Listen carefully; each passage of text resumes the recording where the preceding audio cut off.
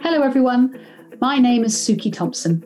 Welcome to Reset, the podcast, a place for you to get some inspiration and advice to help you live a more fulfilling work life. I do hope that your journey to feel more connected, more inspired, just a bit more energized starts here. Take a moment now with me to reset.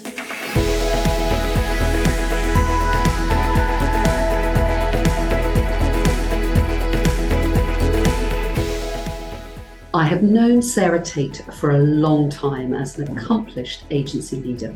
She's an advertising mastermind and now a qualified coach and organizational strategist. Sarah has a fascination with business culture and what makes people tick, how we're different, and what we can do to help bring people together. We cover so much in this podcast, but I think there are three main themes to our conversation. The first one is asking for help.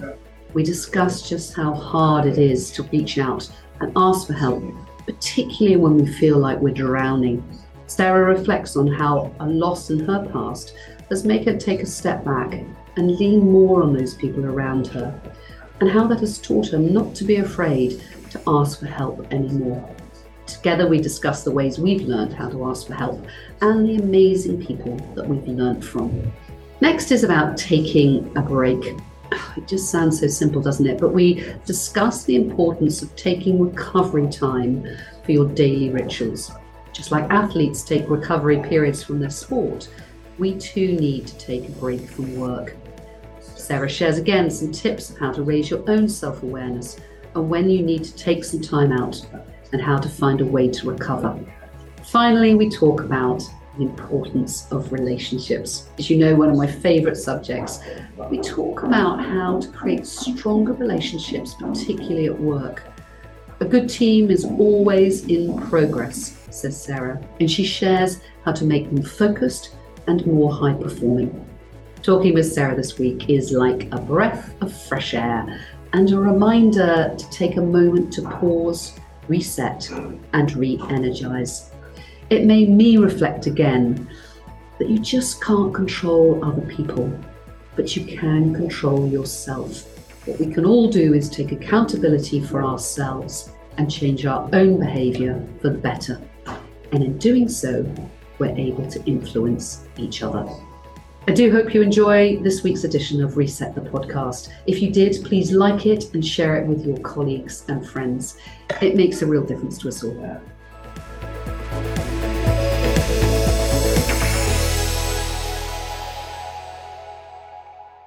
Hello, Sarah. So lovely to see you. It's been a while.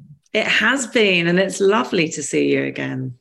So on a scale of 1 to 10, how energized do you feel today, Sarah? Work-wise, I feel really energized. But as ever, and we'll talk about this, we're not just work. So my son just broke his arm, and that's been quite a draining experience. So it sort of proved to me that we're just one pot. I'm a bit of both. I'd say a 7. 7. Okay. Well, 7's still pretty good considering. It's so traumatic, isn't it? When you think you've got everything organized, it's all going nicely, and then something like your son, breaking quite badly a limb actually just throws everything out, doesn't it? It does. And in some ways, it's a reminder that happens all the time, that everything, everything's connected and everything affects everything else. So if anything, it's reminded me of what I should have already known. Well, yeah, absolutely. Well, I was really keen to speak to you because, Reset, my business, is all about the kind of micro and macro big resets that we can do in business and in life to make things better, incrementally better. And, you've been somebody at the heart of transformation for a long time, particularly with your work as the head of the agency TBWA. And then, you wrote a book, The Rebuilders, and which I'm really keen to talk about because I loved it, and I love the fact that you talk about everything's not just new. It's not like starting from the beginning, but it is about the fact that we are there and we have to constantly rebuild bits of us, and it might be a work element or it might be something impacting our lives. Tell us a little bit about what made you write the book in the first place.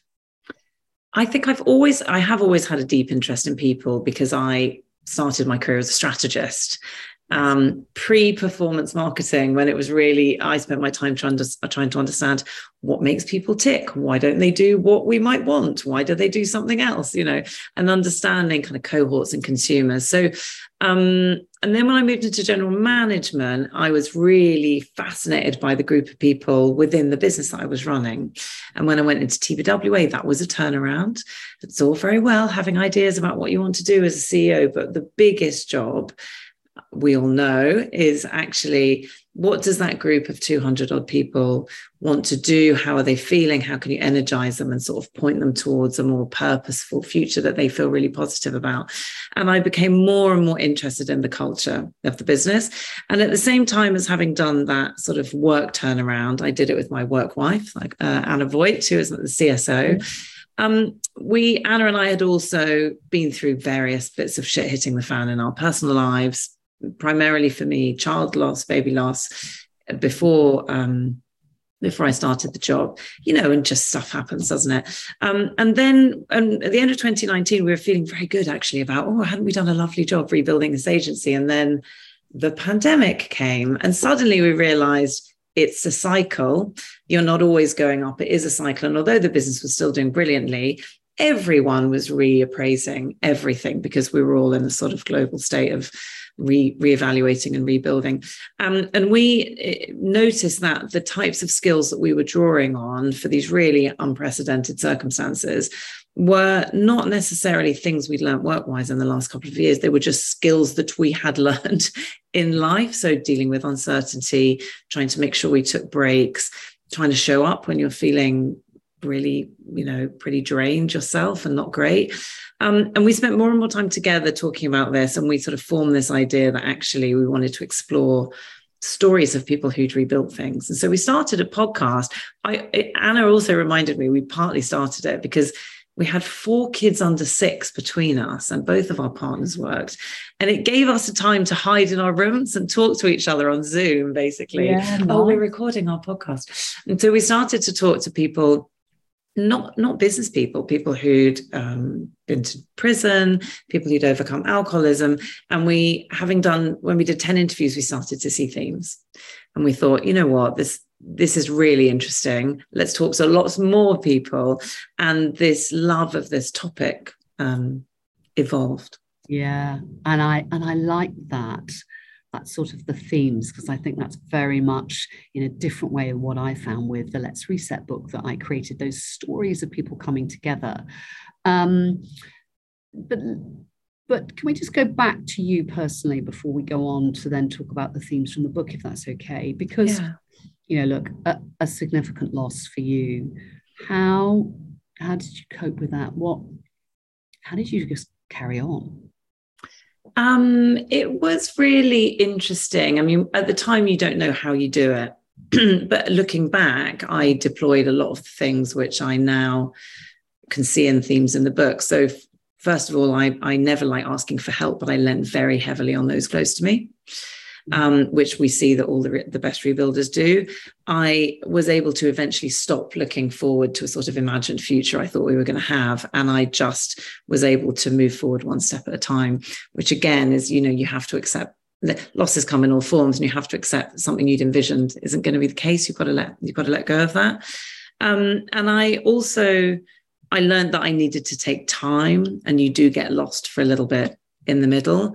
But actually, I did come out the other side, and that fact I came out the other side has since given me huge kind of succor in a way. And that's one of the biggest lessons we find from rebuilders, which is we don't say, every cloud has the silver lining. Because, if you're dealing with someone who's been to prison or someone who's had a terminal cancer diagnosis, I mean, it doesn't, you can't say that. But you do learn how much or how you can navigate these circumstances. And then when inevitably something else comes up, you can say to yourself, do you know what? I've done this before. We've done this before, and I can do it again. And that is the silver lining in a way that you can take from all rebuilds, which is, and interestingly, when we talk to people in midlife, often the more someone had gone through, or the older they are, the more they can see the cycles. And as they go in, they go, I'm going to be lost for a bit, but you know what? I'm going to emerge. Yes. It's interesting, isn't it? Because I think you're right. Those cycles are right. And I think if I look at other people and from your book and personal experience, the reaching out to ask for help, as the first point you talked about, it's hard though, isn't it? And I wonder if is it harder for women than men, or is it just generally hard anyway for whoever we are? I think it's generally hard. I think particularly people who have achieved a lot. There's lots of very reflexive, naturally human things that go through one's mind, and we've got a lot of really good tools in the book, and we get people to dissect why they might not be asking. And one of the things is that you feel, particularly the older you get in life or the more senior you get in work, that you should have all the answers. And I think that's as true, if not more true, for men than women. Yeah. Also, there is another aspect, which is you don't want to put upon other people. And that might be dialed up a bit more for women. I think it just depends on disposition. And there's a sense that often with some of the setbacks, there might be an element of shame of sharing that I need some support. So there's lots of different layers to it. And I think it just depends on your personality. But breaking down why you're not asking can be the first step to sort of going, actually, I voiced that fear, and you know what, it's fine. It was fine. And I guess, because I think the other side of that is it's the asking, but it's also how you react to the asking, isn't it? If I reflect back on a time for me where I really just thought I couldn't cope, and I went to a head of HR, and she was so nice, like so open, and of going, do you know what? No one could cope with perhaps what you're doing. And Suki, it's fine. Take some time. You don't have to come to work. You can. We're here. We're here to support you in any way you like. And by the way, don't just give up. Just be there. If one day you want to do something, that's fine. And if another day you don't, it's okay too. And I think for me, asking for help was really hard. But her response to me was so helpful that that's really changed my perspective on perhaps how I react to other people who are asking for help. And I wonder whether that's really interesting. Do you see that? Yes, as well? and I think that's why we see that people who've rebuilt and go through cycles actually become better at deploying the tools, because they go, oh, actually, I remember last time I asked for help, and do you know what? Everyone was amazing. I'm going to try and do it a bit sooner this time. Or you talked about stepping out of the track that you were on, taking time. And that's the other one. And we talk about a lot in the book. People don't want to step out for whatever reason, day, week, month. But actually, if you've done it, you're able to go, oh, you know what? I did that last time and it was fine. I mean, we talked to this woman called, she's a BBC sports journalist called Charlie Webster. And she was really, really, I mean, she still is, very ambitious, brilliant sort of woman. I mean, to be a female sports journalist is incredible. Yeah. And she never really stepped off the track. And then she was away broadcasting, and she fell very ill, and she actually had a brain hemorrhage, she had a brain injury, and she was forced to step out. And what was really interesting was when she did step out, a lot of other stuff came to the surface, and she finally, and she's very open about it, confronted the fact that she had suffered abuse as a child and she'd never dealt with it. And so taking the time actually allowed other stuff to come up, and she didn't step back in until she dealt with that bigger thing. Mm. And so often people build the confidence, maybe you're sick, and I remember I had 2 weeks off for chickenpox once. So by the time I'm stepping out for a year to deal with this big loss, you're like, this is fine. You kind of get used in baby steps to deploying the things that work for you, and you build confidence around them. Yeah. And do you find, because it's interesting, I was speaking to a client this morning who, on such a micro level in comparison to those two things you just talked about, had COVID. Yeah. But she carried on working through COVID. So she worked at home even though she felt ill. And she said, oh, I've done that typical thing, which is I've carried on. 2 weeks later, I still don't feel great. Yeah. And she said, I know what you're going to say, Suki. You're going to say, just take a couple of days off completely because you will recover. And I wonder whether when you've taken, like you did, such a big amount of time because it was so important, do you now... And do you see from the other people you spoke to, do they find it easier on the kind of more sort of smaller things like a COVID scenario where they go, no, I'm going to have boundaries. I'm going to take this time. Yeah. I have boundaries around my life work that work much more effectively. Yes, they definitely find it easier, but no one, it's a life's work. I mean, as you all know, right? Yeah. You know, these things creep back in and you get back into a job and you think, oh, I can't, you know, in the thick of it, and you think, I can't possibly step out for a day. But people do get better at it. And like anything, and boundaries is a classic one, exercising your boundaries, the more you exercise them, the more you get confidence in exercising them, and eventually becomes a muscle memory. And you just need to remember to do it, and then you do it. You stop worrying about what people will think. So yes, I think with all these things, the more that you practice them, the easier it becomes. And I completely get that. The other part I'm interested in, if you found out, is, you know, boundaries are a really interesting thing to talk about. We talk a lot, you know, you talk about it in your book, this sort of what we classically call a work-life balance. Yeah. So for someone like me, that genuinely, I love my work. I do quite a lot of varied things. I love my life on the whole. I don't have very clear boundaries. Yeah, I am much better at looking after my own well-being. In fact, I focus on it hugely, but I don't mind blending and molding those together. Whereas Helen, for example, my business partner, is amazing at it in a different way. So she's very clearly on or off working. Yeah.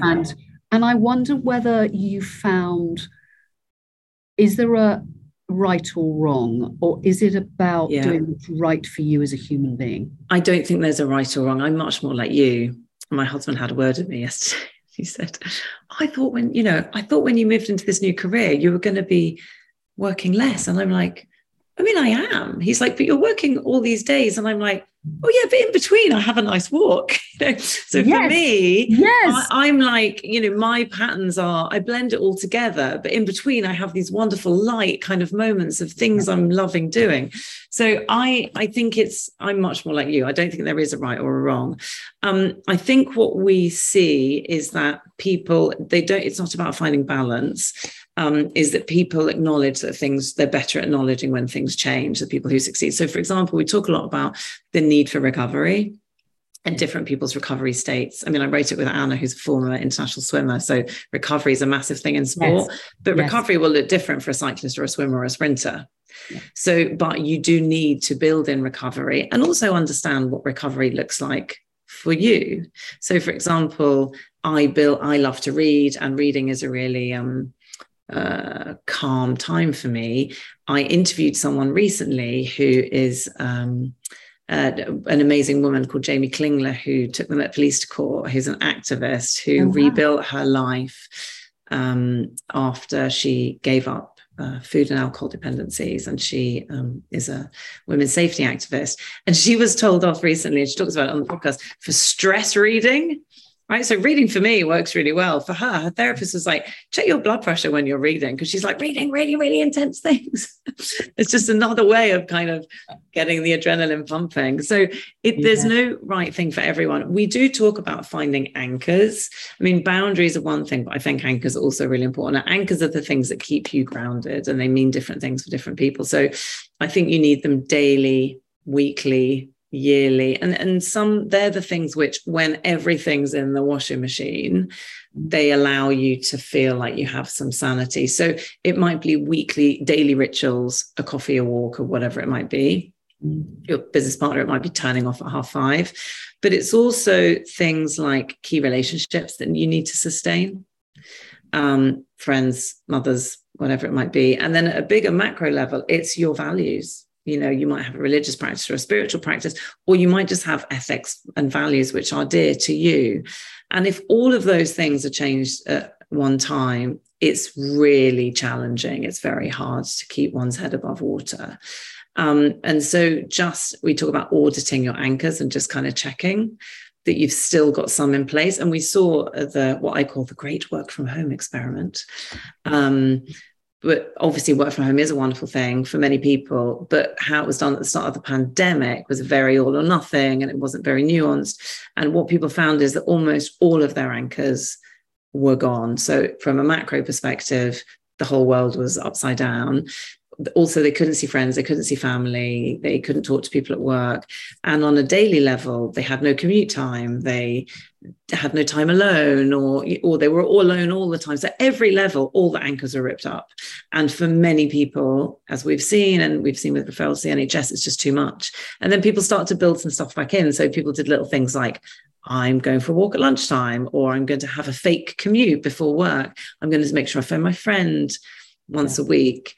Maybe eventually this company, the direction of this company no longer meets the values that my evolved values. So they move jobs. So rather than balance and boundaries, I think thinking about the things which need to remain consistent in your life and then the things which can flex around it is really helpful. Yeah, I agree. And it's absolutely exactly the same things that we see all the time in the thousands of people that we've looked at and also measured through our 7 needs. And I think it's interesting you talk about these kind of anchors, because one of the things I'm fascinated by, because it happens to me all the time, and it's like I don't know, every time. So, there'll be a day where I go, I just feel rubbish today.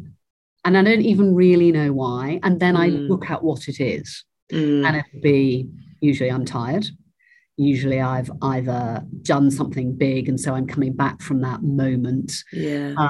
And around your anchor thing. So, I might be seeing lots of people, but they're not my close friends. Yeah. Or they're only my close friends, and it's not been the broader thing. And I have to kind of come back. And there's a moment of either going, yep, I need to re-put those anchors back in place, or I just need to not think about it today, have a good night's sleep, and wake up tomorrow and feel a bit better.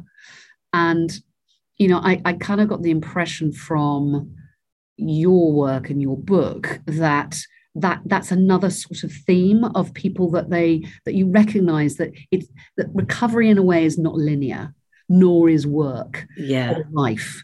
And there's always something happening. And so you feel like one day, I'm really on this now. And then the next day you don't. And then it feels like I feel like I'm sort of failing because I can't keep it consistently going.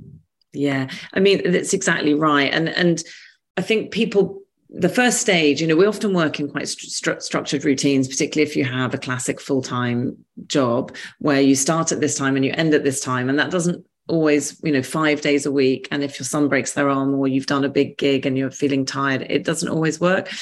So I think the first step is just being like really strong self-awareness around that stuff, so that you can adjust as much as possible. So maybe there's some workload you can put on for tomorrow, and you can push it off today's list, or you can go to bed a bit early, or you can phone someone, whatever it might be. And in general, what we found is the people who everyone is dealing with huge amounts of volatility and uncertainty all the time. It's almost impossible to erase from your life, either daily uncertainty or kind of bigger failures. And the people who manage best through it, and not those that manage to erase the stress and the volatility, are those who are able to observe it and kind of work around it. So they notice the pattern, become quite self-aware about the patterns in themselves. They become quite self-aware about how they're feeling, when they need to recover, when they might need to tap into different aspects of resourcefulness or ask for help, whatever it might be. And so I think, and also, when they get to masterful level, that it's actually about letting go of not trying to control the universe, which is also exhausting. So not trying to control everything, but accepting that there's a lot of stuff changing, and somehow finding a way, like a tree in the wind, of staying rooted, but also bending a little bit. And those are the people who sort of seem to develop the most resilience, because they're just more aware of what's happening. Yes, and I get that point about the combination of observing, letting go, and and being flexible, like bending them. And I like that as an expression. I think, for me, again, it becomes like a therapy session for me. It's rather nice, really. But I see this a lot in work. So, there are lots of things. There are lots of moments where, you're either very worked up about something, or something feels very important and other people don't get it. And it can eat away. Yeah. It can really eat away. I see it all the time in our workshops. And there's, there's just something there that they can't get over. So I'm fascinated to hear a bit more about how people actually are able to do that, because it sounds so easy, doesn't it? It's the work of a lifetime. Yeah. But that's fine. And there's a wonderful guy called Michael Shaskelen, who's a monk who also works with businesses. And he talks about using emotion as data for yourself, which again is challenging, because if you feel very upset by something, or very stressed by something, or you talk there about you really want people to get something that you get, or worry about something that you're worried about, it's common in businesses, and they don't. He talks about awareness, inquiry, it's aim, awareness, so being aware of it, inquiry, so just asking, creating a little bit of space between you and how you're feeling, and just observing and kind of asking, oh, okay, I'm feeling really, my classic would be, I would start to get really stressed about something in the office, and I'd be like, hey, what's going on here? And then zoom out, a sort of macro view. He says, zoom out a little bit and have a look at it. And so it's about trying to create some space between you and the emotion, but also try and understand what it's telling you. And we often have emotional patterns, and eventually you can spot them and even give them a name. So my classic would be, when I was CEO, I'd begin to be quite worried about something. I'd find it really sitting on me, and I'd be, I'm doing that thing again. And then I would sit back and look at it. And it was always 99% of the time related to a problem that I didn't have a solution for, and I didn't know how I was going to solve it. And my solution, I always know, is sitting down with a couple of other people and getting it on the table. So I just notice, I'd be like, I'm doing that thing again, or I get in my zone and I'm like, I need to get this out on the table. And so just observing, using that emotion, even the negative emotion, as some trying to see what it's telling you. And then it kind of gets quite fun. You can pattern spot with your own things. Yeah, that's so interesting. One of the things I used to do with my partner would be, it used to drive him mad, I think, which was, at 2:00 in the morning, I would do the same thing. I'd be like, there's so many things in my head. And I'd just wake him up and he'd go, oh, okay, what are Get it out. Yeah, get it out. Just go through them. And then we go through them, and then I'd be, okay, that's really great. Thank you. And I go back to sleep, and he'd be there going. Yeah. I think the key for you is to try and observe that at 8 p.m. Exactly. And he did say, could you just not do that at 2:00 in the morning? It's really not very helpful. Exactly. But I would know, because it's very rare. I didn't do it very often, but I then would know. And actually, I try and do this on my own now rather than waking anyone else up. But one of our sleep therapists was so helpful, because it always happens to me in the middle of the night. Right. And I used to really worry, because I'd be going, no, I need to be asleep. I need to not do this now. I need to be asleep. And she said, do you know what? Don't, just get up. Don't stay in bed and do it. Get up, get out. Yeah. Go and write the stuff down. Do not try to solve it because it's a work problem, but just write the stuff down. Yeah. Get it out of your head. Either put into a bracket of, I can solve this in the morning, or, do you know what? I can't solve this, but it's a worry. Yeah. And go back to bed. Yeah. And actually, I find that is so much more helpful than... Exactly. It's just a tool that you've developed, right? And other people might say, absolutely not. No. You need 9 hours sleep or 8 hours sleep. But for you, it works. Yeah. Yeah. Yeah. But I love your point about, you just need to sit down with a couple of people, because you are so right. And that's for me what works. My husband is the opposite. If he starts to find he's fraying, he's more of a natural introvert, and it will be because he hasn't spent enough time on his own. Yes. And again, it's just sort of observing that. So it's different for everyone, but for me, definitely, if I get it out on the table, and if I start to withhold it, that's a sign that I'm not I'm over worrying. And that's interesting in a business, isn't it? Because I wonder about this, because for me, having had oyster catchers with Peter Cowie and now let's with Helen, they are polar opposite. So Peter, as you know, very outgoing, very extrovert, very talkative. So he would talk through his problems all the time. And not necessarily his own emotional problems, actually. I think he grew emotionally, but from a business perspective. And I probably did the opposite. So I'm more emotionally attuned, but from a business perspective would be more of a, I'll fix it myself. So we grew like that. Yeah. Helen is to like your husband. She needs time on her own, working it out, writing stuff. You know, she's that kind of classic brand marketeer, planner, brilliant person. And then she'll come and go, right, this is the thing. And it's taken me quite a long time to recognize that she just works differently obviously works differently from me, but differently from the business partnership that I've been used to. Yeah. I talked to someone about this yesterday. I mean, and this is a lot of what I do when I do coaching and team coaching. I mean, a good team is always in process. It's like a relationship, but actually a team's more complex because there's more of you often.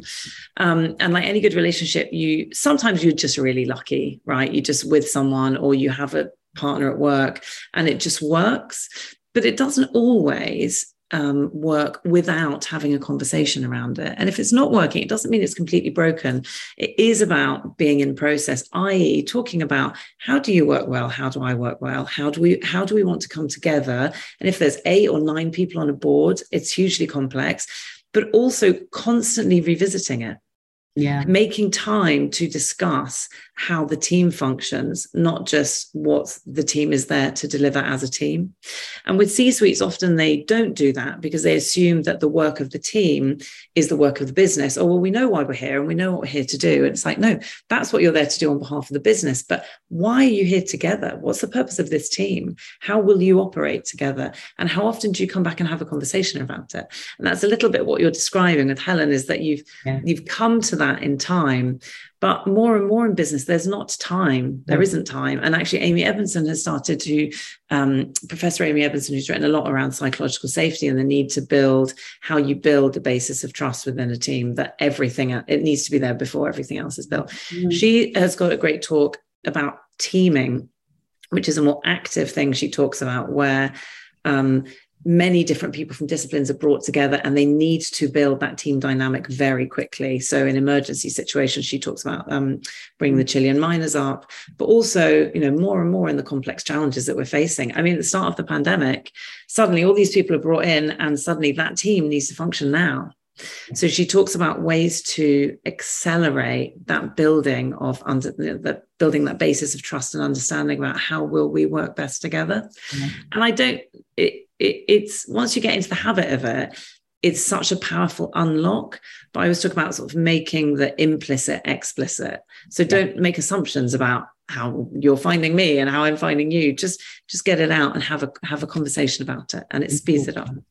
Yeah, I think you're absolutely right. Well, I was thinking this week, isn't it interesting that we do that in maybe a partnership in a board, particularly in a company. I've never done it in a non-exec board. Really? I wonder why that is. Why do you think that is? Well, I was reflecting on it. I wonder whether it's partly because you don't meet very often. You only meet once a month.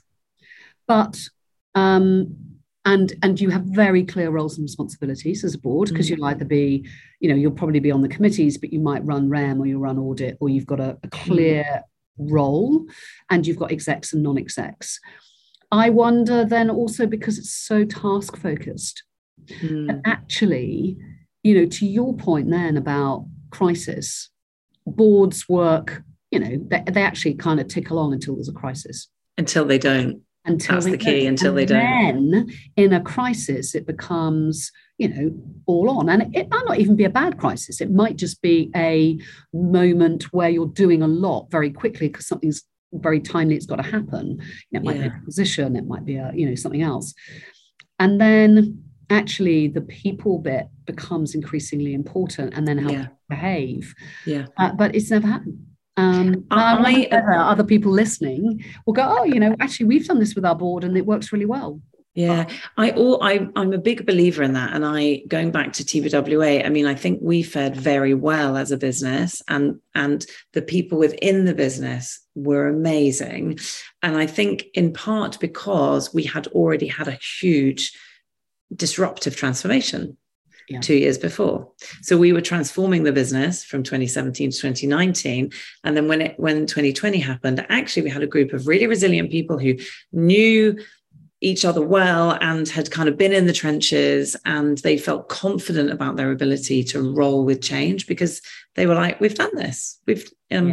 Whereas I observed businesses that had just ticked along brilliantly, or had been ticking along averagely and had never taken the hard decisions, where the teams maybe hadn't gone through a degree of getting used to each other in more difficult times and drawing on their professional resourcefulness.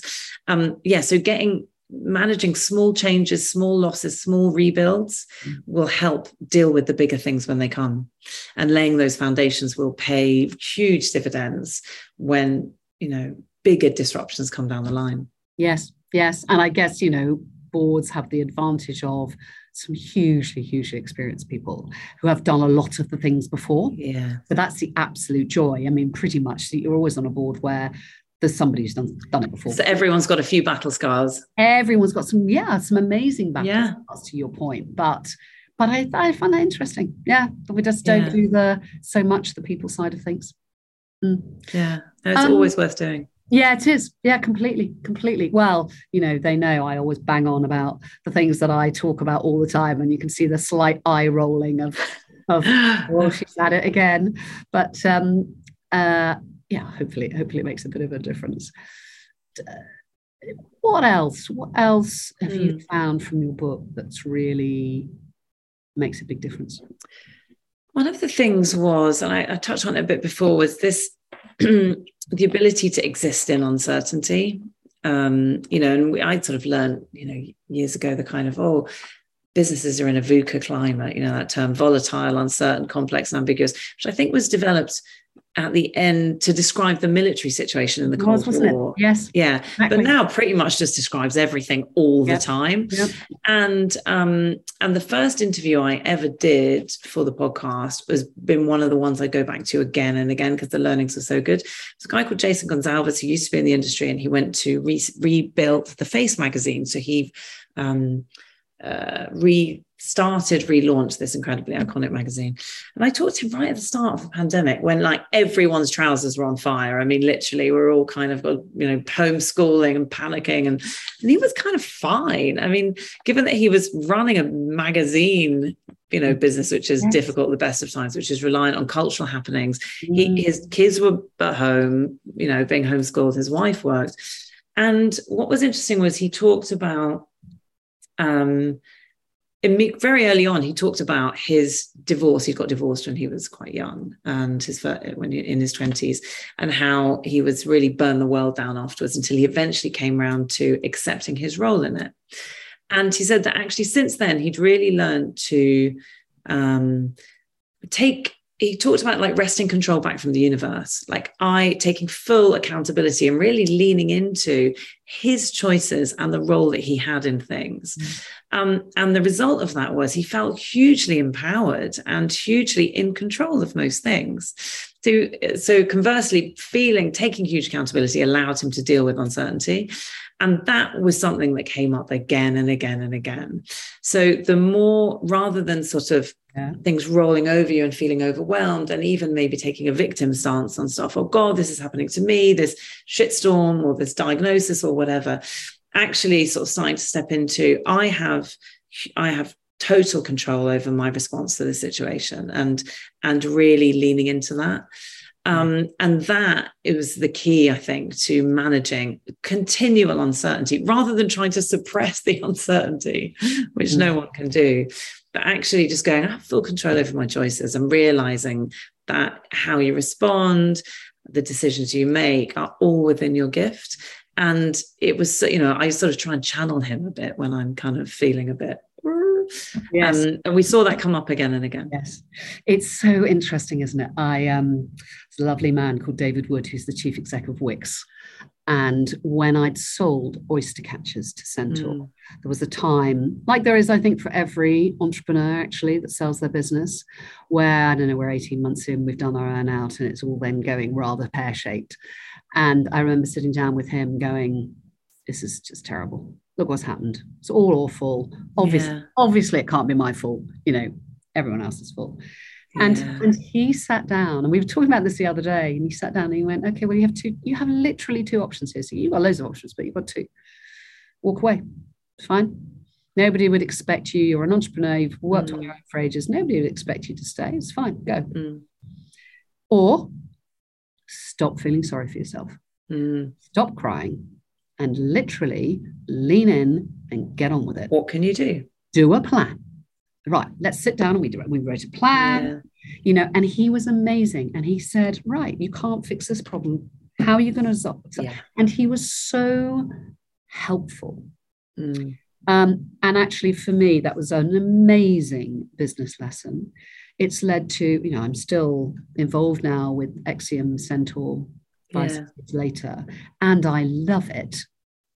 And actually, I put it down to almost that moment where I had a choice, I took control, and I recognized that I would carry on feeling insecure.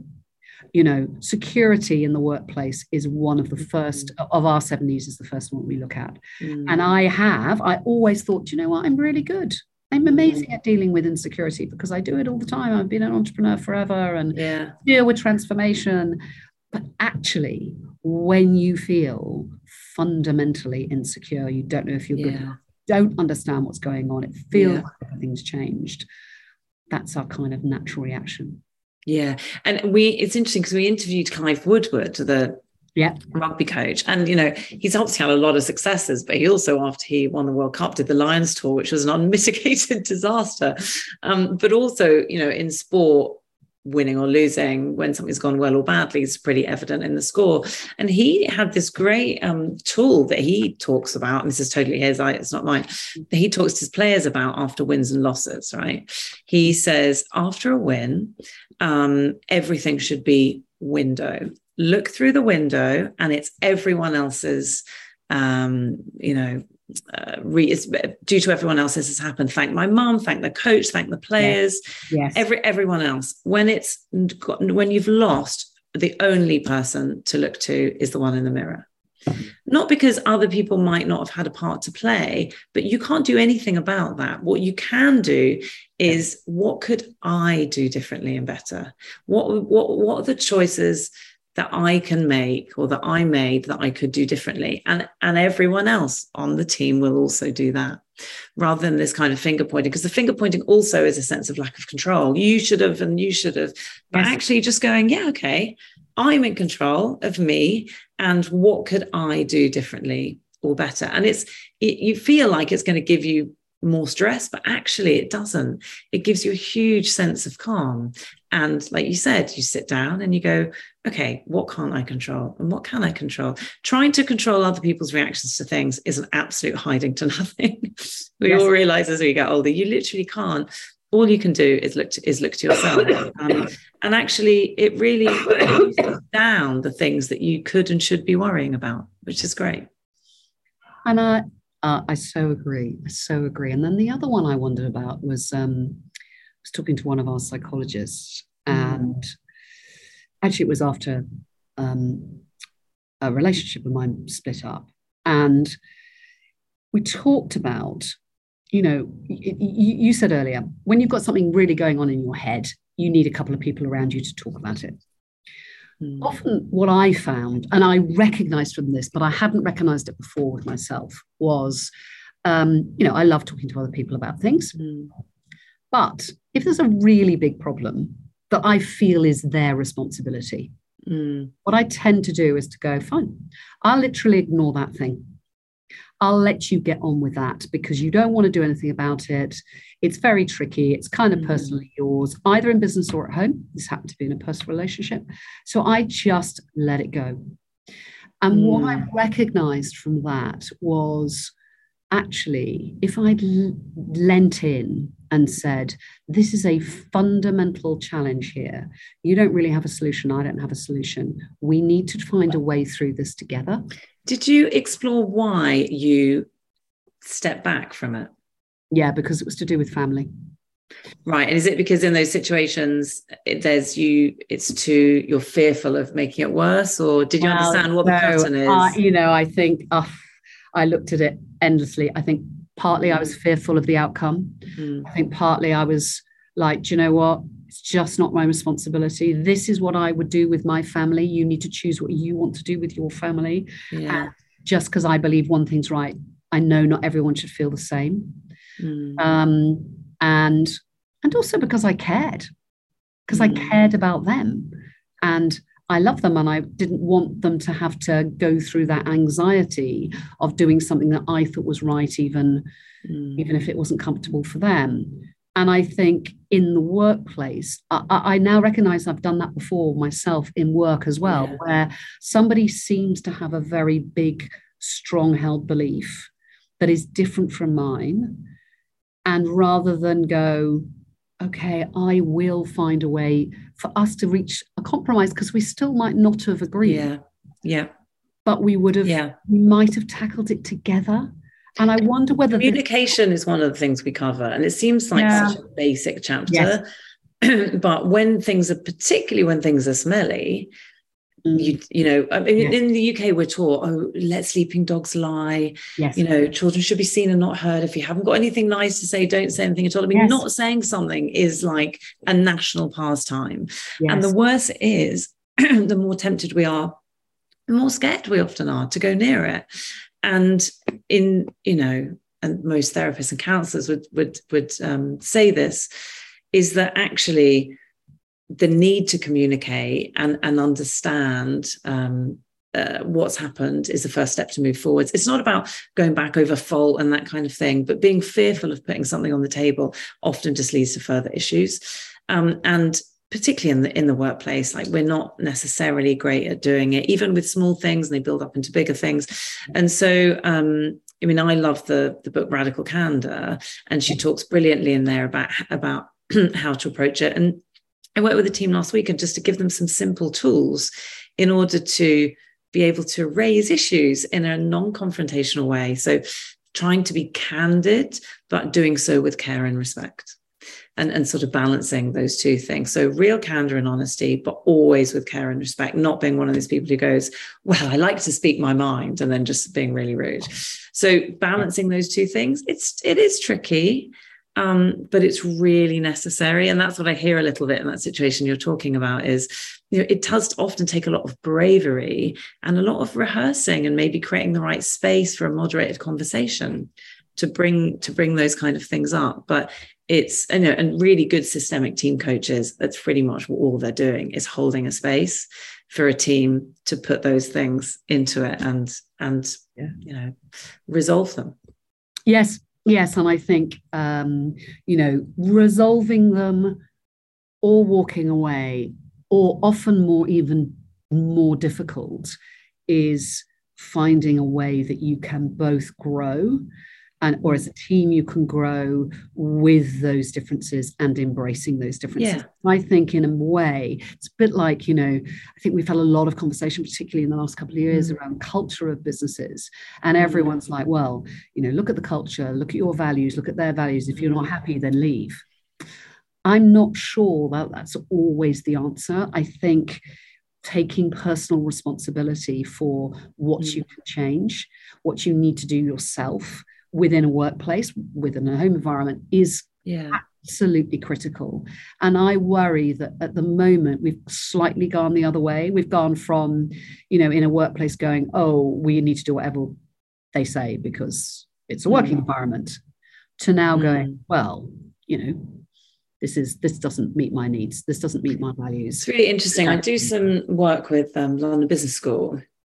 I was talking to their organizational behavior, the MBA track on organizational behavior last week, and the professor there called Dana Kunz, who's amazing on this. Yes. And she was talking about, they talk a lot about workplace culture, and she goes, a strong culture is one where values are widely understood and strongly held. Yeah. And they can be completely different. There's no good model for it. Companies like Bridgewater, which is a famous case study, which is a hardcore company. I mean, I would not want to work there, but for some people it's brilliant. And there's other very different places. And I think it's like being in a family. Everyone has their role to play in a family. And I think the same with a workplace culture. If you understand the values and you believe them, then you will also be part of making them come to life. So if there is a value of supporting each other or talking to each other in a respectful manner, you also are part of building that by your own behavior and how you deal with other people. You're not just the recipient of other people's behavior. So I really see a culture as an active place where everyone plays a part. Of course, if those values are not held by you, if there's something there which is fundamentally not something which you can doesn't align with the behaviors that naturally come to you, then there might be a place that's better. But I don't think anyone can be passive in a culture, because you are part of it and you are interacting with others and they are having an experience of you, and that is affecting their kind of day, week and month. Yes. And I think that expression passive in a culture is so right, that so often the behaviors that particularly leaders have to make to change and evolve that culture, or to make it come to life for everyone else, are so important. And so often we don't really see or want to understand the impact of our behavior. And how that's the biggie, isn't it? I mean, that's the biggie. It is literally. I mean, understanding not just self-awareness, I am like this, but how other people experience you. Because you can be very well-meaning, but actually if other people experience you consistently as something else, then you're having an impact on them, which might actually make you really sad. You might think, I've coached people where they go, gosh, I feel awful that people, feel intimidated by me or think I'm being rude or whatever it might be. I really want to support them. So that is the first stage of self-awareness. The second stage is being aware how other people experience you. And for leaders, that is the job, right? Because you have every leader casts a shadow, and you can either let it be an unintended one, it is just where it falls, or you can be really intentional about what that is. You can seek to understand how others experience you and be intentional about your influence on them, which gives you influence, the intended influence that you want. And that is the job of a leader.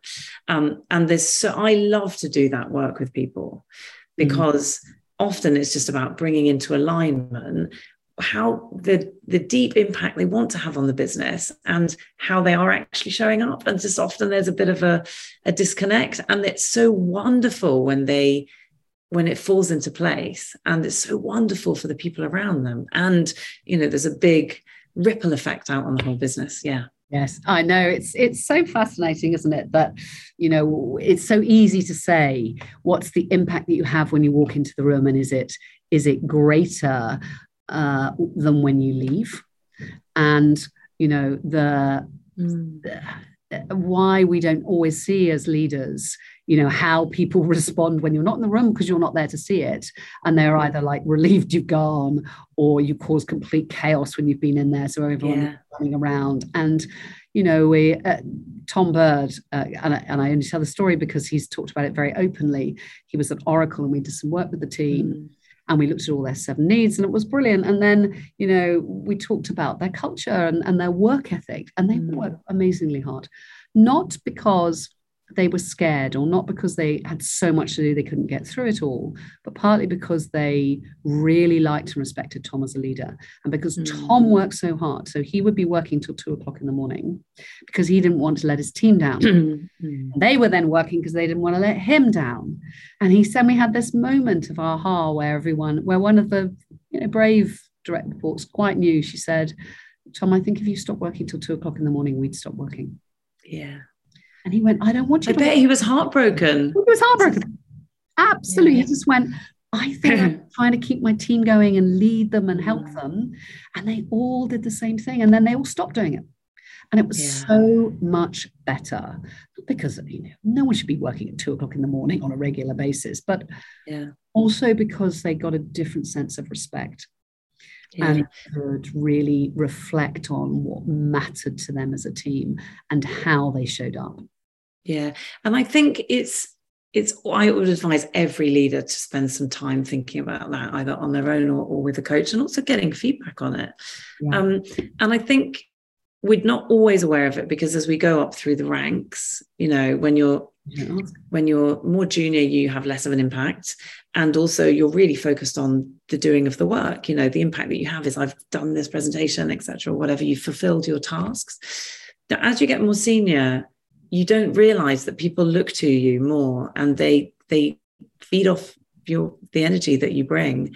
And I know and you do have to spend more time consciously on it. And some people think, it's a waste of time. It sort of shouldn't have to think about it. I mean, if you want to influence and lead, you do. So I'm quite an open book, and I sort of, my face, people can read it. And so I would often have to spend time just taking like a second to whatever I'd come from, just taking a minute to kind of breathe. So when I went into the room for my next meeting, I wasn't carrying whatever that energy was. It was just like, hi, everyone, how are you doing? Because if I came in, right, come on, let's crack on, because something had left me feeling a bit fried or frazzled, it just sets the mood of everything. And it's not about me, Sarah. It's just about, you're sitting in that role and people look to you. And they will take their cue about whether or not, people saw it in the pandemic, they'll take your cue about whether or not they should be worried and fearful or relaxed and calm. Yeah. And I think getting honest feedback, I've told this story before, but Paul Pomeroy, who's now the chief exec of McDonald's in Europe, every year or every other year, I don't really know, it feels quite often to me, gets feedback, not just in a normal environment of his direct reports and everyone around him, but from the advisors that he works with. And I've been one of those for a number of years. And I can be really honest, because I don't work directly for him. Yeah. I can say stuff without being fearful of losing my job. And of course it's anonymized, but he could work it out if he wanted to. But I really admire him from that, because not only does he ask for it, he gets the feedback, and then he responds. And then says, right, this is what I'm now doing. So you can, as an advisor to me, as somebody working with me, hold me accountable to these new behaviors, this new way of working. And I've really seen him grow as a leader because of it. I think the same with cultures as well. I think seeking feedback on the culture, and it's not about asking people, hey, what culture do you think we should have? But I'm doing some work at the minute for a company who they have a set of values. It's a 25-year-old company that they want to try and understand, because the world's changed and it's changing all the time, whether or not those values are widely understood, and to take people's feedback on whether they feel the experience culture is matching up to what they intend, or what course corrections can be made. And so I've done a massive all-staff survey, and I've also sat down and done qual groups, hours and hours of qual groups. And I think you need to listen, you need to actively listen and seek information at different levels. So, as a CEO, I would say you need to talk to your direct reports. You also need to walk the floors. You need to have a review mechanism. You probably need to have an all-company feedback mechanism. You don't just need one thing. And someone the other day sort of said to me, well, we've got loads of surveys and things and no one completes them. And I'm like, well, you need to ask why. So sort of, what's the emotion telling you? The emotion of, I can't be fucked to fill it in, excuse my French, is telling you something. Yes. And it's probably telling you that they're not seeing anything being done about this. So it's not, the fact that people don't feed back is not a reason to stop listening. You've got to ask why they're not feeding back. And you can't just rely on an NPS score or talking to direct reports. You need to ask and ask and ask again at all different layers, because only by doing that will you get a full picture of what your company culture is. You don't want to be like the Queen, where when you walk in the room, everything smells of fresh paint. Yes. Because by the time a challenge within that culture, by the time it hits the bottom line and you see it, you've already got a problem you can't solve. Right. You need to know when it's a smouldering slight smell of smoke before it's an all-out forest fire. And I agree. And I think, so much effort is always put into doing the research, but not actually doing anything with it. Starting a program. So, starting the wellbeing and performance programs that, we see, it takes so long, and then they never do anything. So, I think so often get 80% there, get 80% of communication right and keep going, because you'll pick it up. Get the program out there and then it'll evolve. There's nothing worse than saying, right, we're going to listen to you. And then, oh no, we didn't really listen. We'll listen again. And actually nothing ever changes. And I think, as human beings, we understand that and get that. And so the response to always those sort of research or NPS scores or anything that you do within the business, either people embrace it and get terribly excited, which is brilliant, but then they need something to happen. Yeah, I would say that's because they've seen that they've got excited before, and nothing ever changes. I would say it's the start of the process, not the end of the process. It just starts to tell you what might need to happen, and I think change needs to happen at all levels. So I'd go, one-on-one coaching, team coaching, but also, and we did this with values at TBWA. Don't tell people how the values are going to come to life. Ask them. Yes. Ask them, this is a value. Do we understand what it means? Now, you tell me how you would like this to show up in your own behavior, but in the behavior of those around you. Someone in HR will have a much better idea of how that value should show up or guide a hiring process than the C-suite will. So things that are co-created at every level will stand a much better chance of A, shaping the business, and B, sticking. So, I'd always say, co-create, run co-creation workshops, spend time looking at the culture web. So what are all the elements of the keep in stasis the way things are done around here? So, we say we want collaboration, but we reward monthly sales targets, or, we say we X, but we always thank in the all staff emails Y. And just, you have to spend time to go, okay, what do we need to stop doing? And then what other cultural cues, artifacts, stories, processes, recognition, remuneration can we build back in? And again, it's an ongoing process. It's not a one and done. No, completely. So I guess during this journey from particularly TBWA through the book and the work you're doing now, what have you reflected on that perhaps is the most important thing for you, or you've seen with leaders to do to be able to rebuild? You says here, going from setback to comeback in business and beyond. At the beginning of our conversation, we talked about some of the sort of the 4 key themes. Is there a single thing that you would go, look, this is the one thing? I think there's probably 2 things. I think in general, within businesses, we don't pay enough time to the human, the organic matter that's in our business, and just engaging with how fast or slow people change. So really, and we don't do it right because it's time consuming and you can't just put it in a Gantt plan. There's a reason why management consultants don't really get into the human aspect of change, because they can't just scale it and roll it out. But it will be the defining element of whether or not something changes and whether or not your business will be successful. So just attend to the people and spend time with them. And then the other element is this, what I call the sort of messy middle, the transformation period, is for leaders to acknowledge and understand that you can't just go from, right, this happened and now we're back on our feet, or there's been a change and this is the way things are going to be. There is naturally in human beings a period in the middle, which is the transformation period, where you've got to unlearn things, you've got to relearn things, you've got to set things aside, you've got to get over loss, and then you've got to pick up other things. And too often businesses just think they can go straight from one to the other. And I know I know businesses want everything to be fast, but if you rush people through it, if you don't acknowledge loss, or you don't give people time, there's a brilliant professor called, or psychoanalyst called William Bridges, and he says it's not the change that kills you, it's the transition. And so for leaders just to acknowledge there is a gap, there is a space, and attend to that and think about what will happen within that and guiding people through it. And also for ourselves, I left my job as a CEO, and immediately, what are you going to do? And I was like, I've got to have a proposition. I've got to tell people. And the more, more I pay attention to my own work and the work I do with my own coach, is to go, no, not only is there a necessary transition period, but actually that's the most fruitful, fertile bit, because that's where new ideas emerge. And actually, eventually when I go, this is exactly the type of business I have. These are the only types of projects I take on. It would be much better and much more evolved than if I'd figured it out the day I left TBWA. So actually, I think the more you practice in that space and acknowledge that space, the more you start to get excited about it, and the more you're able to operate within it.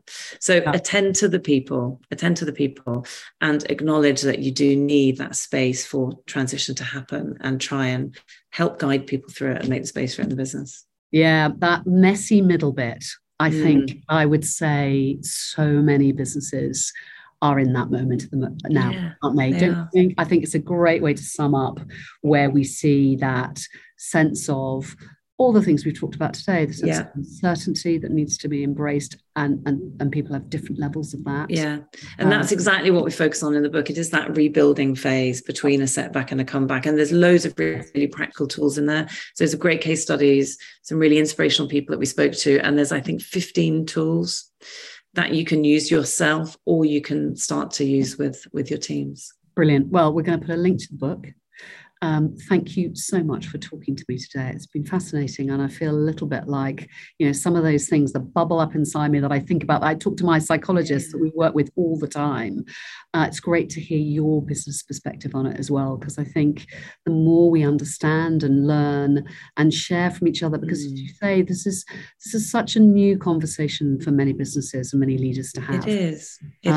There isn't a right or wrong, and there's not enough experience per se within organizations to go, we've all tried that before, and it's really worked, because so much of it is very new. Yeah, it is. And that's been the pleasure of starting to do this type of work with organizations, is so many great strides can be made just by starting to become aware of these things. Yeah, brilliant. Well, thank you for sharing your resets with me today. Lovely to talk to you, and I will see you again soon. Thank you.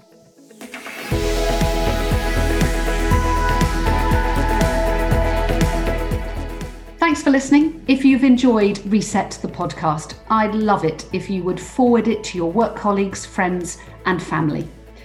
Reset the podcast is a Let's Reset and Advertising Week global production. Executive producer is Richard Larson, with me, Suki Thompson. Thanks to our sponsor, Lyre's Non-Alcoholic Spirits, and voiceover artist, Talitha Penny. Music provided by Audio Network.